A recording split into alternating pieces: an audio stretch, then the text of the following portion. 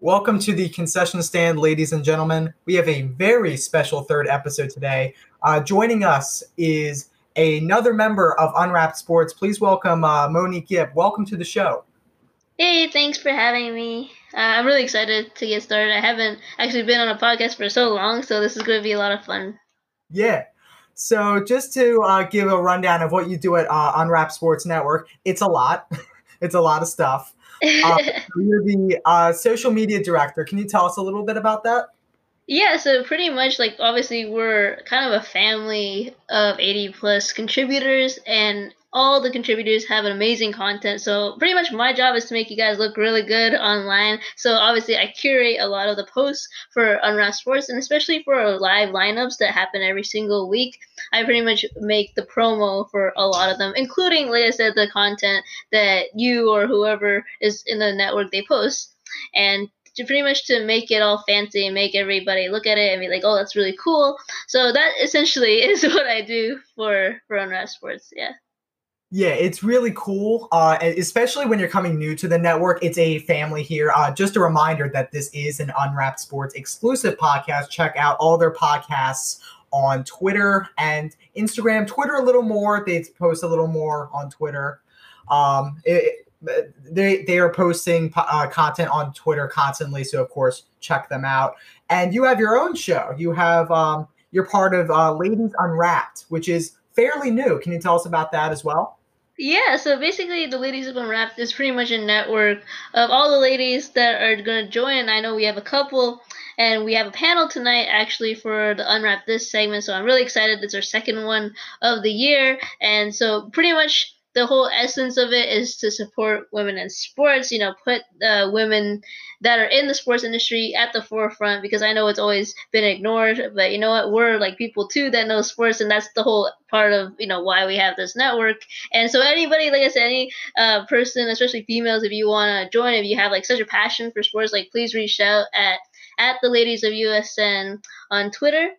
And I guess I could say this because I'm also obviously combat sports department head as well, Fights Unwrapped, huge UFC, MMA, Bellator, boxing fan right here for like over 10 years. So if you want to check out funny exclusive content and amazing streams, you can check us out at Fights Unwrapped. So that's a good plug-in I, right there. my line right from me. Of course, you are as you said, you are the director of Fights Unwrapped, and of course, we're going to be talking some fighting tonight, if that's all right. Yeah, oh yeah, that's always all right. Yeah. So tell us about Fights Unwrapped. We do have MLB Unwrapped, but this is another sector of Unwrapped Sports. Just tell us a little bit about that as well. Yeah, so Fights and Rap is essentially all of combat sports combined. Obviously, right now we're concentrating more on MMA because it's really hot right now. Boxing is just starting to emerge back, I guess you could say, since COVID. So we'll be covering those matches as well. I know, like, one of the matches we'll discuss tonight, obviously. And Fights and Rap for me is not just about like the news that gets brought up in the headlines. It's also kind of like, what do you think about what this matchup is? Who do you think is going to win? And that's exactly why we do our streams. Me and a group of people, a group of panelists that are obviously super into MMA. We talk. We disagree sometimes, but it makes for a fun show. And yeah, we just love the violence, and that's pretty much the essence of Fights Unwrapped. Yeah, like I'm just getting into UFC, but what I love about it is that boxing, you can only do so much. You can just punch in the face with gloves. You are in an octagon with one other person. You can play football. You can play soccer. You can't play fighting. This is just who who can just fight better, who can get someone on the ground, who can hit harder. Yep. That's what I love about UFC. Yeah, I mean, at the same time, I think people, I guess, if they're new to it, you don't really think about this aspect, which I'm about to say right now. Is obviously, yeah, okay, who's the stronger, better, more technical fighter? Who can transition on the ground easily? Who at the same time has fast reflexes, reach advantage, all that. But then people don't really think about, the fight IQ. And I know so many fighters that just have they're so skilled, and you can see the potential right there. But then they just make the stupidest decisions in the octagon, and that's what causes them, the fight and potentially a contender spot, right, in the division. So obviously, keep in mind that is also a huge part of the fight game.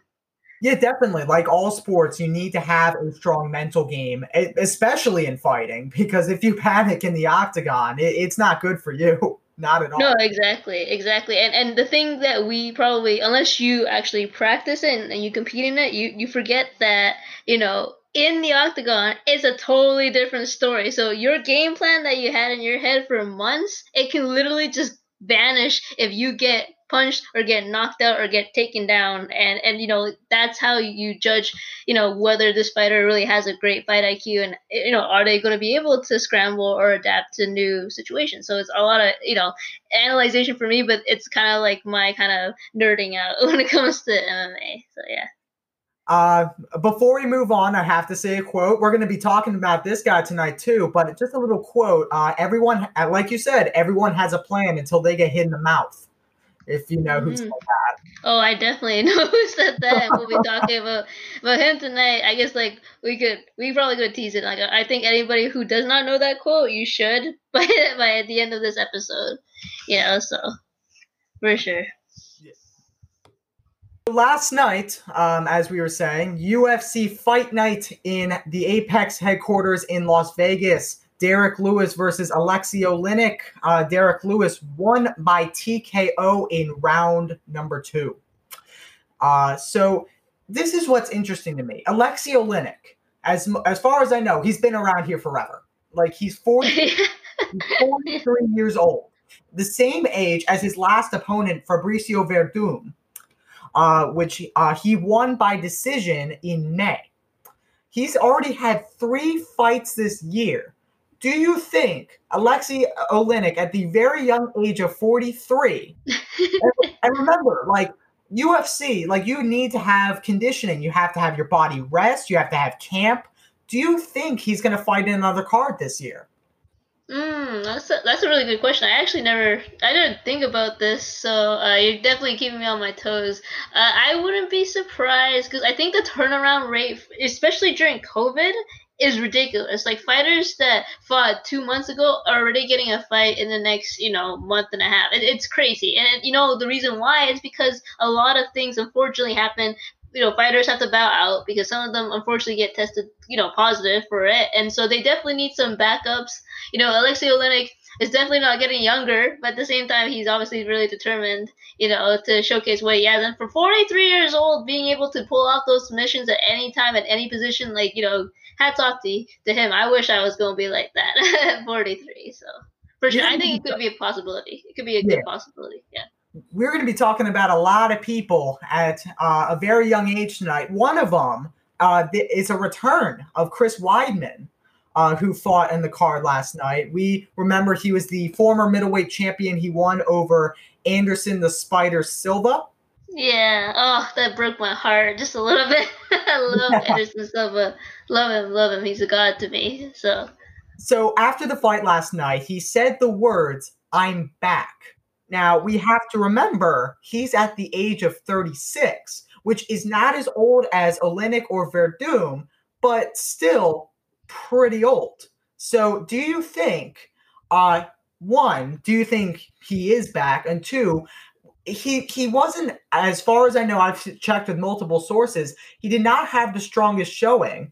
Do you think he can go back to where he once was?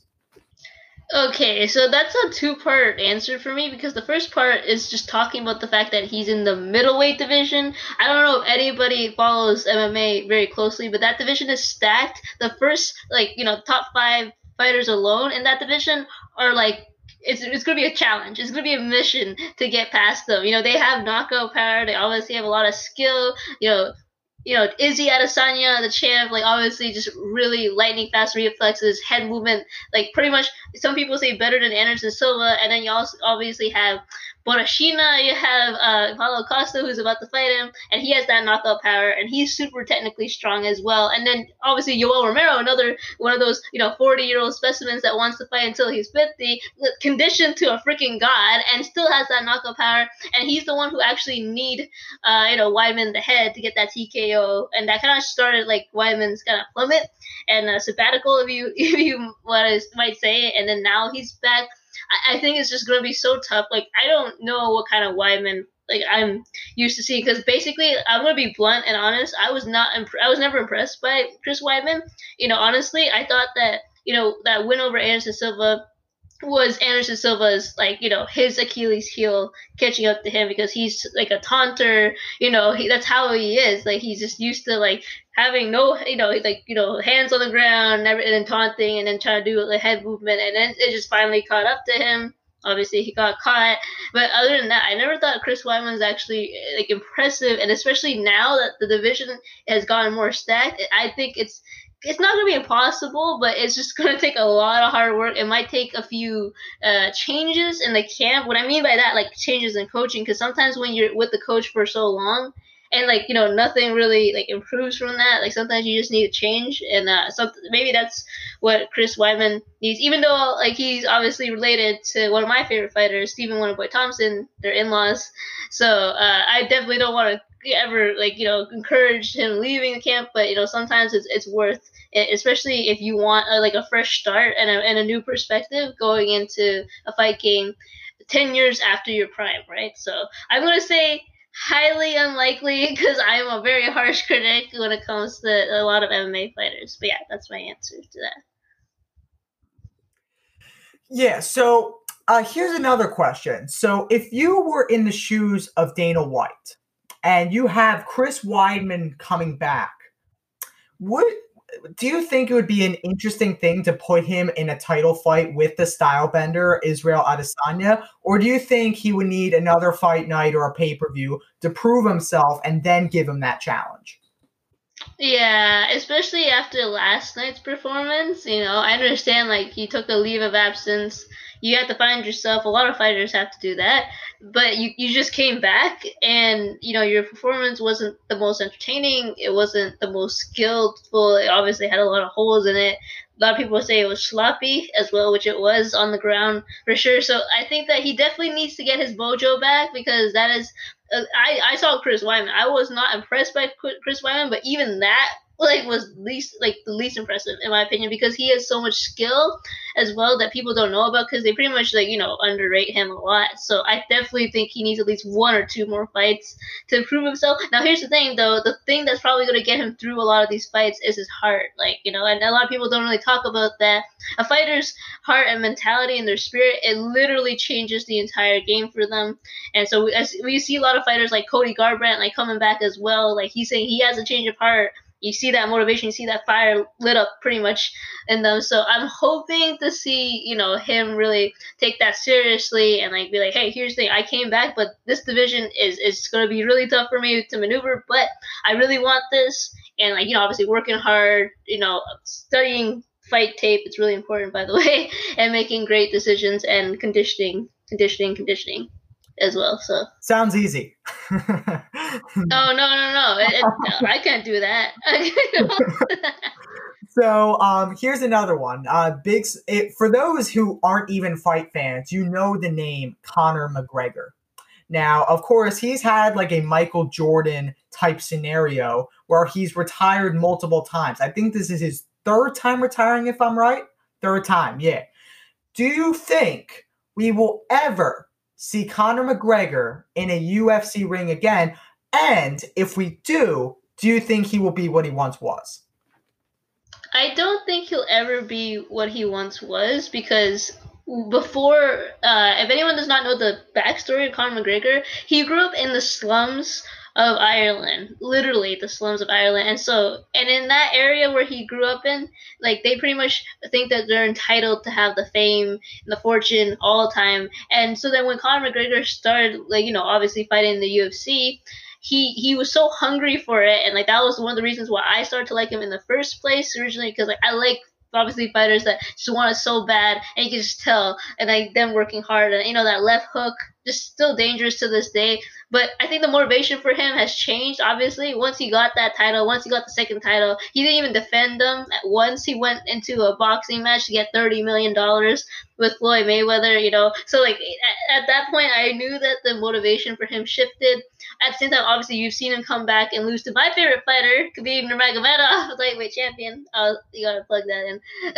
and yeah, that was a brutal match, but like it was a lot of fun for me to watch. But he came back a few times, but I just think that he will be back. It's just that his motivation is like that money fight or that title, just to get that title. I don't think he's ever going to defend it because he's never actually defended any of his titles before. I don't think that's the motivation anymore. I just think that, for him, it's like, is it worth it right now to do this fight? Like, that's for me the answer when it comes to Conor McGregor.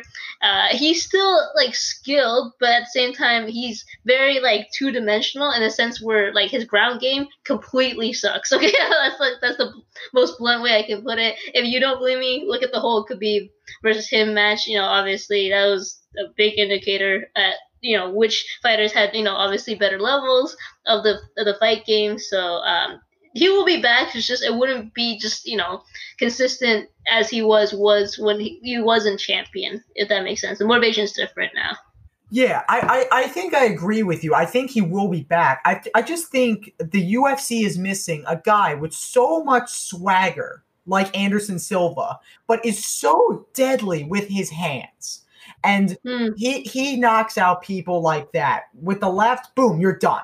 Like, I just think that the UFC is missing he brings fans because of his swagger and because of his deadliness.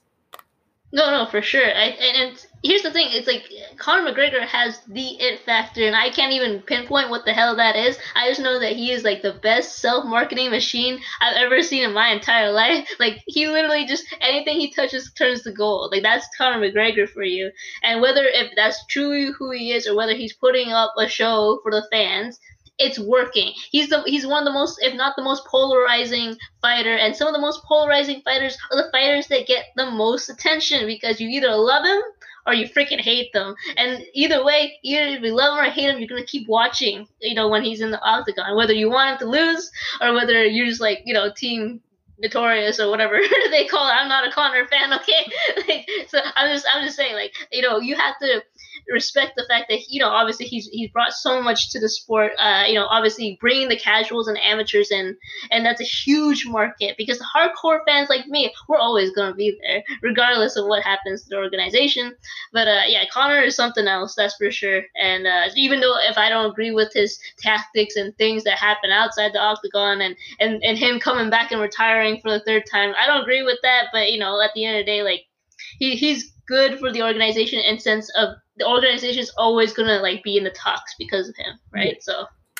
So here's the thing I actually just thought about, which is actually kind of weird, but it sort of makes sense. We've seen a lot of fighters who, including very recently Ronda Rousey and Cain Velasquez, they've shifted their talents from UFC to the squared ring in WWE, putting on a show for the fans.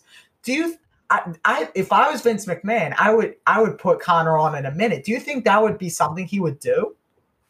I think that he was thinking about it. I mean, I swear there was like rumors and stuff like that of him thinking about like stepping into another combat entertainment production, especially because WWE is just 10 times full like the popularity than UFC, right? So I think that if the price was right, and Conor would definitely do it.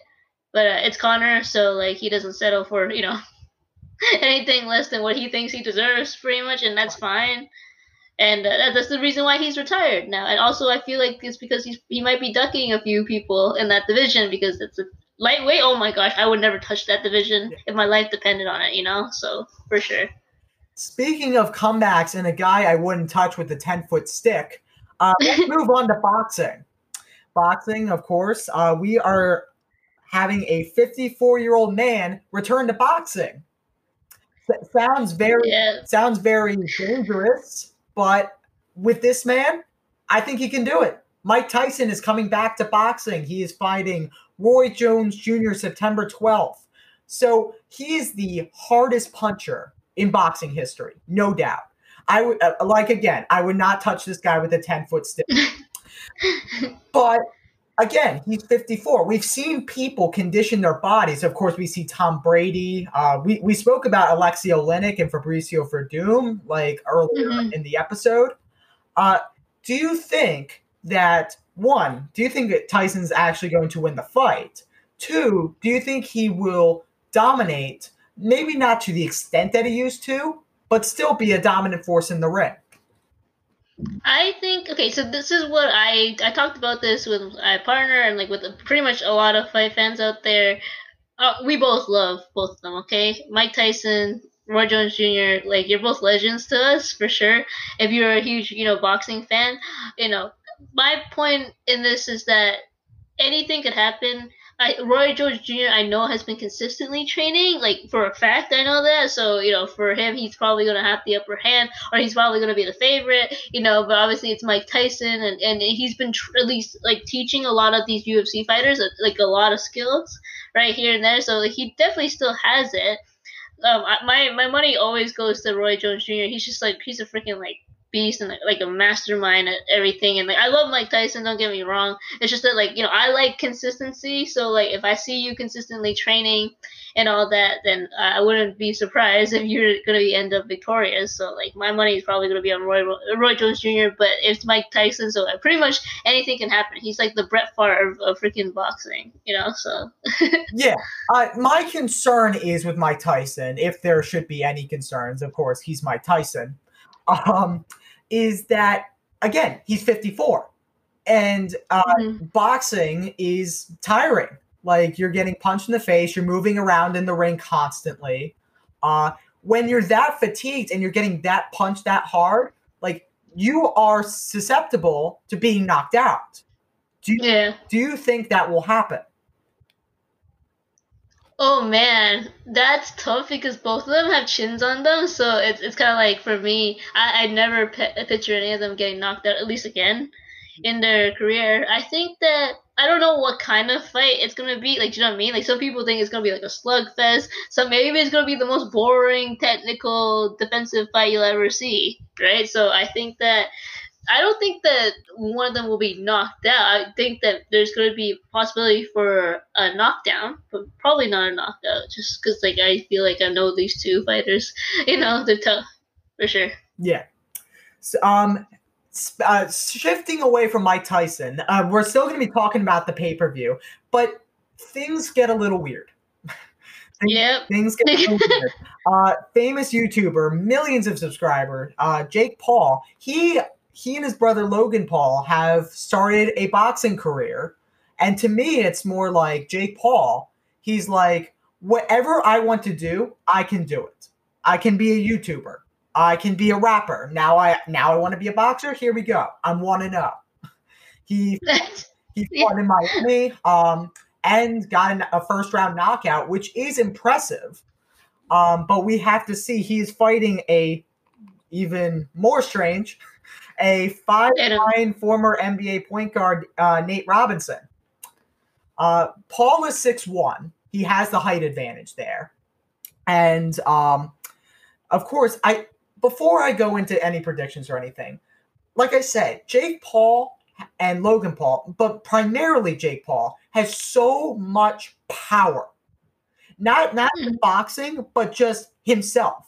Like, his fight in Miami, like, I'm from Philadelphia. There's fights all the time going on in the Met and everywhere. Like, there's no publicity. Like, if he wants to have an underground fight, it's being covered by ESPN. Yep. And every day of his life, something interesting is going on. Most recently, like, he does videos and stuff like that. Most recently, an FBI raid. Yeah, I saw that. Like, wow, the stories just don't end with them, do they? Oh yeah. So every day of this guy's life, of this 23-year-old's life, is primarily pretty interesting. So the first thing is, will the fight go on? Because if he is in trouble, will they have to shut down the fight, postpone it? Like that's going to be a question that we have to see about. But the other thing is that he's 1-0. He got a knockout, but I'm feeling like they staged him up against a guy that they knew he would knock out. Yeah, Against 100%. Nate Robinson, do you think, one, Paul will knock him out, or two, do you think he'll win the fight at all? I mean, well, okay, yeah, obviously we talked about the fact that he's in the latest scandal right now. FBI raid, yeah, most random news headline I've ever seen, like in the last few days. I know, right? I was like, oh, okay, like when I was watching it or reading it. And I don't know. I don't think he'll be in trouble. Like I don't know why. It just feels like a scandal to me. At the end of the day, it's probably not going to be a big thing. And I think that there's a good chance he's going to knock out Nate Robinson. Like, I'm not a Jake Paul fan, or Logan Paul whatsoever. It's just that they both obviously have their collegiate wrestling backgrounds. Especially Jake Paul and Logan, they both have, backgrounds in fighting. So, and obviously they keep fit. They train all the time apparently. So there's a good chance there's a knockout. I mean, especially like I see it, in my head right now. Especially with that height advantage, that reach advantage. Like I don't think many people understand if you can distance yourself so easily from your opponent, and they're like obviously how many inches shorter than you. It literally makes a huge difference. Like your opponent has to work 10 times harder to come at you in close distance. In boxing and MMA, whatever it is, right? I am 5 feet tall. I am like super short, right? So imagine if I faced against someone who was like 5'4". I have to work extra hard. I have to endure a few punches here and there in order to make an impact. And so like that's why I see there could be a knockout because countering is some of the best knockouts that we've ever seen. Like especially in boxing. So for sure. Of course, that was his first professional fight.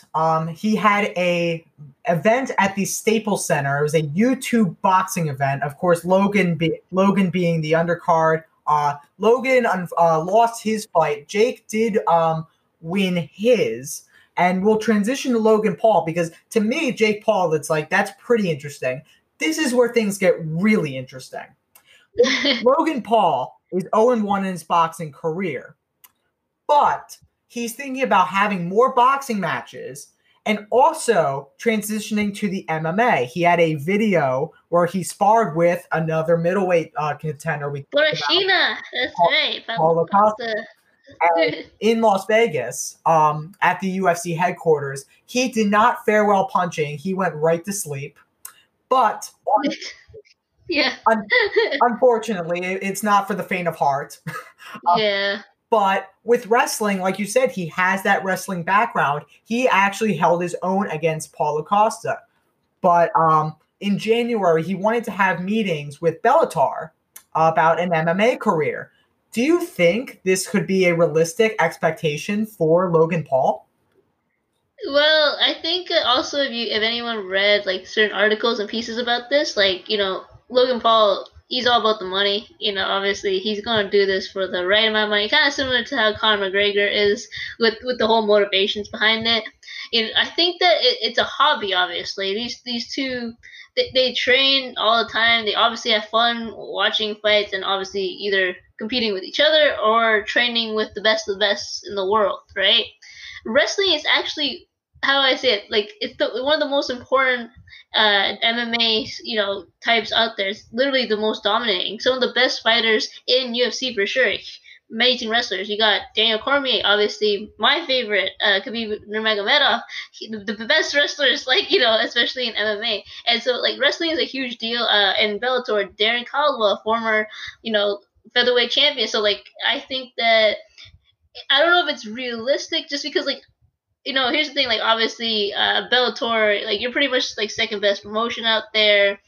I don't know if you have the money, personally, that Logan Paul is, looking at, because they like to foster a lot of new, young talent in Bellator, right? So, I don't know where the funds are going to come from, sponsors, maybe. I just think that for Bellator, it might be a smart move.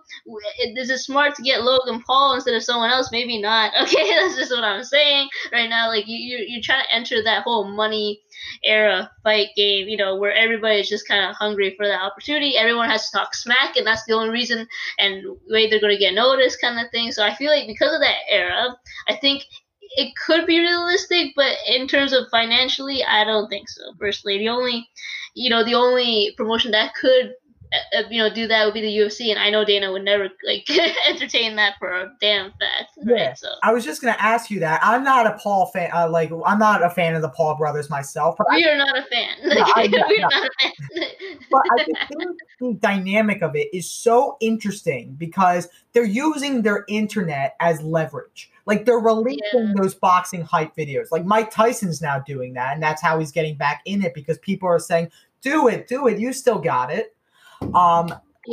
And I just think that Jake Paul and Logan Paul are using the internet to their leverage. And I think Bellator, I agree. I don't think I was going to ask you if Dana White would be up that because Logan Paul said that would be his dream to fight in the UFC. And Dana, of course, is he's a pretty good scout. He had Dana White's looking for a fight. He's a pretty good scout. Do you think Dana White would at least scout him? It's tough for me because, like, I guess I've been an avid follower of Dana White's Contender Series. I've always obviously followed Looking for a Fight. That was the show that Ben was talking about right now. It's just they're really taking it very seriously. Even people that came out of that show, like Sugar Sean O'Malley, who has a lot of swagger, a lot of personality in himself. Like, he's still amazing in the octagon, but that's the key underlying point. You have to wow Dana, and it's not just because you have, I don't know, millions of fans that like the market right there might not be the perfect market to like attract the UFC. It's going to be a little bit tough, to do that.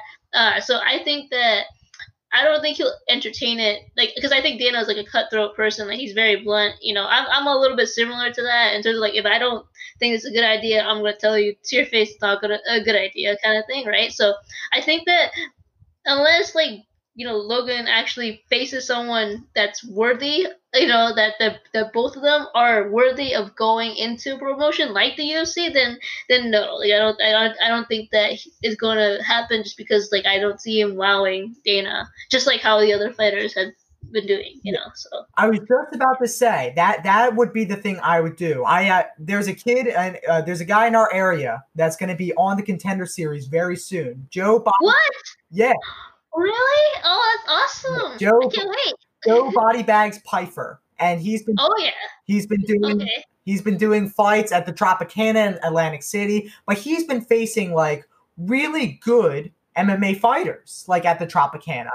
I just feel like with these pairings with Jake and Logan Paul, they're pairing them up against people that I think they know they can beat, and you need to have an opponent that's probably stronger than you, that's faster than you, in order to impress Bellator, in order to impress UFC. No, for sure, and in order to press Bellator, let alone the UFC, is like a totally different ballpark. We all know that they're the number one promotion in the entire world, and probably going to be there for a long, long, long, long time. Now, it's funny because when you mentioned that, it brought me back to Bellator 243 that just happened on Friday. And there was a fighter, I'm not the most fond of her just because I know, like, basically her last opponents, Battle Loretta, like her last opponents had like 0-1, 1-1, 0-2, whatever, like records, and so like she is the cash cow for Bellator, and rightfully so. She has a lot going for her. And then they pair up with someone who's kind of at her level, kind of thing, Tara Graf 1-1. So I was really surprised, I was really impressed by her knockout because Tara Graf is, number one, stronger, better reach, has more experience than her for damn sure. Like literally half the time Valerie was running around like in the octagon, like trying to figure out what the next move is. So that was really impressive to me. Here's my thing. Like, I am one of those people, I don't jump the gun to the bandwagon, like, like how a lot of people do. I'm very like kind of just like, I want to see consistency. Now you can give in a girl that obviously has more experience, that probably was one of the favorites, if not the favorite, to win this fight, and you knocked her out. So that's kudos to you. Now you gotta understand, in the flyweight division in Bellator, it's cutthroat as well, right? So you have to bulldoze your way in there, and there's definitely some like areas that she can improve on. But she's young, man. She's like 22 years old. So you know what? I think that I would love to see as time progresses, what happens with her. And at the same time, it just kind of relates to how like Logan and Jake have all these opponents that like, oh, they set them up for success. Very much like kind of a boxing-esque tactic, a little bit shadiness going on in those promotions, but we all know that. We don't have to talk about it that much. But yeah, I don't know. I would love to see them to fight someone that was right there with them, and that would actually entice probably more fans like me to actually maybe tune in for even a round, to watch that fight. Yeah, before we move on to our last subject of the day, food, which I love. I'm a very food person. I'm sure you are as well. I just think the last thing I want to say about this is that it's all going to be very interesting. I can't wait to see what happens in the Tyson pay-per-view. I want to see if Mike Tyson is really got his boxing game back. I think I've never seen him fight before. I'm a 2000s kid, and I really wanted to see what it's like. And I just think that seeing Jake and Logan Paul fighting in the future, they can really fight. Like, it's not really like a joke. Like, they have the skills to fight. Paul Acosta said that to Logan Paul himself. I just want to see what they can do with it. Right, and that's the whole point, right? Like, just because I even alluded to this like earlier, just because you have the skills and the potential, if you don't use like your fight game IQ, like you're pretty much screwed. It doesn't matter if you have the best wrestling in the world. It doesn't matter if you have the best knockout power in the world. Look at Conor McGregor, man. He had the best knockout power in the division for a time. And look what happened. Khabib like mauled him clearly, demolished him. And think about someone like Tony Ferguson, who I shed a tear to because I still love him. I was heartbroken when he lost to Justin Gaethje. But he is one of the most dangerous like fight styles. But for someone like Justin Gaethje, who has obviously an immense amount of knockout power, great skill, and probably the best IQ and one of the best coaches, when Trevor Whitman from Colorado, I mean, like, it was just kind of a recipe for the perfect storm right there. So it doesn't matter if you have the best of something, if you're not in it and one split second you make one mistake, it's all over for you. And that's the fight game, and it sucks, but it's also the reason why we love to watch it at the end of the day. Moving on to our snack break, because this is Concession Stand. I think I like to play on words. I did. Of course, we are in the COVID-19 pandemic, unfortunately, so we don't have the same access to food that we usually do. I did a little bit of my homework, and I looked at the top of your Twitter page, and it says, quote, "Ask me about wine." So I'm going to ask you about wine. So why did you put that on your Twitter? Like, are you a wine expert? Kind of. I would say I'm a product consultant for the liquor stores. So basically, liquor stores in Toronto are pretty much like one whole franchise. So in there, I pretty much, my job is to tell customers or to recommend a lot of drinks that will pair well with different events and obviously different dishes and parties that they're hosting. So for sure, I definitely know my wines. I know more drinks as well. That's the reason why I became a product consultant. And I don't know why, just the satisfaction of just pairing, what it is. I don't know, a medium rare steak with the perfect cab salad. It's just like, it gives you just goose. Well, for me, it gives me like the most pride in the world, besides obviously sports, besides like MMA knowledge for sure. So yeah, bring on the questions. Yeah. I'm game. So of course, like you said, you're near Toronto and I'm near Philadelphia, so it's a little different here in terms of food and stuff. Not too different, but just a little bit. Yeah. But I wanted to ask you, like you said, actually, I didn't know that you did the pairing stuff. That was actually going to be my question: is your top 3 food and wine pairings? Oh man. Okay, so I kind of gave one of them away. If anyone wants to know what to give me for my birthday, just cook me a medium rare steak. I absolutely love it. It's my favorite meal in the entire world. Top sirloin. You pair that with, okay, so there's a wine out there in California. The winery is called Robert Mondavi, and it's the Napa Valley Cabernet Sauvignon. And like every single time I go to this one steakhouse, I just have to have it. It's like the perfect pairing in terms of like, you bite into that medium rare, like the juices and all the seasonings around it with the crust, and then you pair that with the smoothness and the bold intensity of a cab sav. It's just kind of like, nothing beats it, honestly. Like I could just be lost in that dish for a long time. So that's one of the pairings I would probably say. The second one is kind of classic. So if anyone who is a seafood lover, I'm a huge fan of salmon. That's like my favorite fish in the entire world to make, right? And obviously to eat. And a lot of people are like, "Oh, what pairs well with salmon?" Well, tis the season of the rosé season. That's right. Any of the pink wines out there, they're like literally perfect for salmon, especially obviously towards the drier side. You have all the flavors and the citrus flavors that you have, and obviously when you cook salmon, some people drizzle it with some lemon and all that, and there's some honey flavors, melon flavors in wines like that as well. So definitely any kind of dry rosé. I prefer a lot of French rosés. If you can find that, that's pretty much going to be your go-to like summer dinner dish, especially happening right now. This is the season of the rosé. What's my third pairing? That's a really good question because this one's going to surprise a lot of people because I guess like judging from how I look, like I'm obviously, like I said, I'm 5 feet. I pretty much look really really young as well. But honestly, my favorite part of the store to hang out in is the Scotch section. Like honestly, I go for a really mean single malt. My favorite is the Macallan's Gold double cast, triple cast if you can't get it, but it's obviously pretty pricey. But it's honestly super smooth. The complexity of the flavors, it's obviously, like I said, super smooth going down and really regal. And literally, do not mix it with anything. That is the wrong like with the dick. You have to have it neat. No rocks or anything like that. I personally just take and eat like a purist. And I pair it, actually, it's funny, I pair that with something like a dark chocolate dessert because funny enough, like Scotch has a lot of the elements that you can get that are sometimes sweet. You have sometimes cinnamon, vanilla, apple flavors in there, so like you can play around with different Scotches and then you can have fun kind of pairing it with desserts.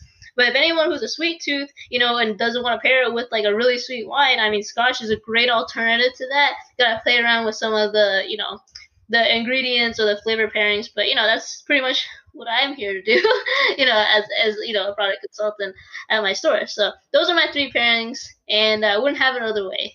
And I'm hungry. Me too, actually. So yeah, I know, of course, I'm a 2000s kid, so unfortunately not there yet in terms of the alcohol. Did have Manischewitz at the bar mitzvah, though. That does count. But I think I'll do a little spin off it. I'll do a food and drink pairing. Number one, Shake Shack, like the fast food chain. Yeah. Yeah, they have a Shack burger and a black and white milkshake. I just used to get the vanilla because I'm a vanilla person. I don't like chocolate for some reason. Okay. Everything else I'm fine with chocolate, just not with the ice cream. And my dad's like, no, you got to try this. Try it now. And I'm like, okay. Had this, and it was the most heavenly combination I've ever had. So they have one in University City. We have Penn basketball season tickets. So whenever we go there on Friday nights, we are always stopping at Shake Shack.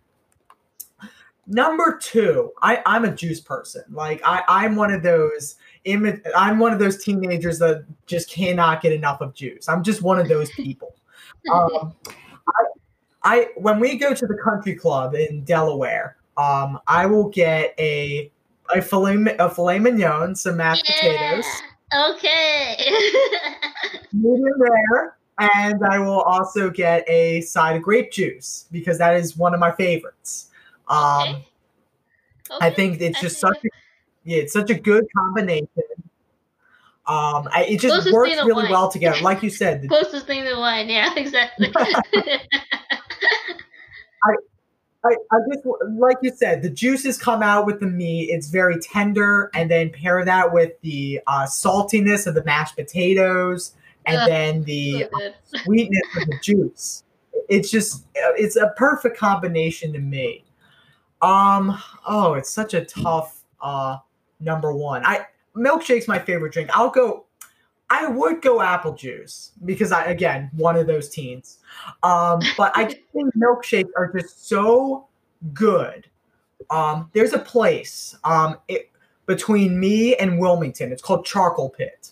It's a famous burger place. Biden and Obama went there a couple times. It's really good. They have I think it's a wood-fired burger, and they have like these hand-spun milkshakes that are just to die for. Like if That you sounds go, good. That sounds good. if you go to Charcoal Pit, you got to get those shakes. My last question to you is, of course, you're up in Canada. The wineries in the U.S., like you think of Sonoma and a bunch of those Yes. places. Yeah. Yeah. Are there any good places for wine in Canada?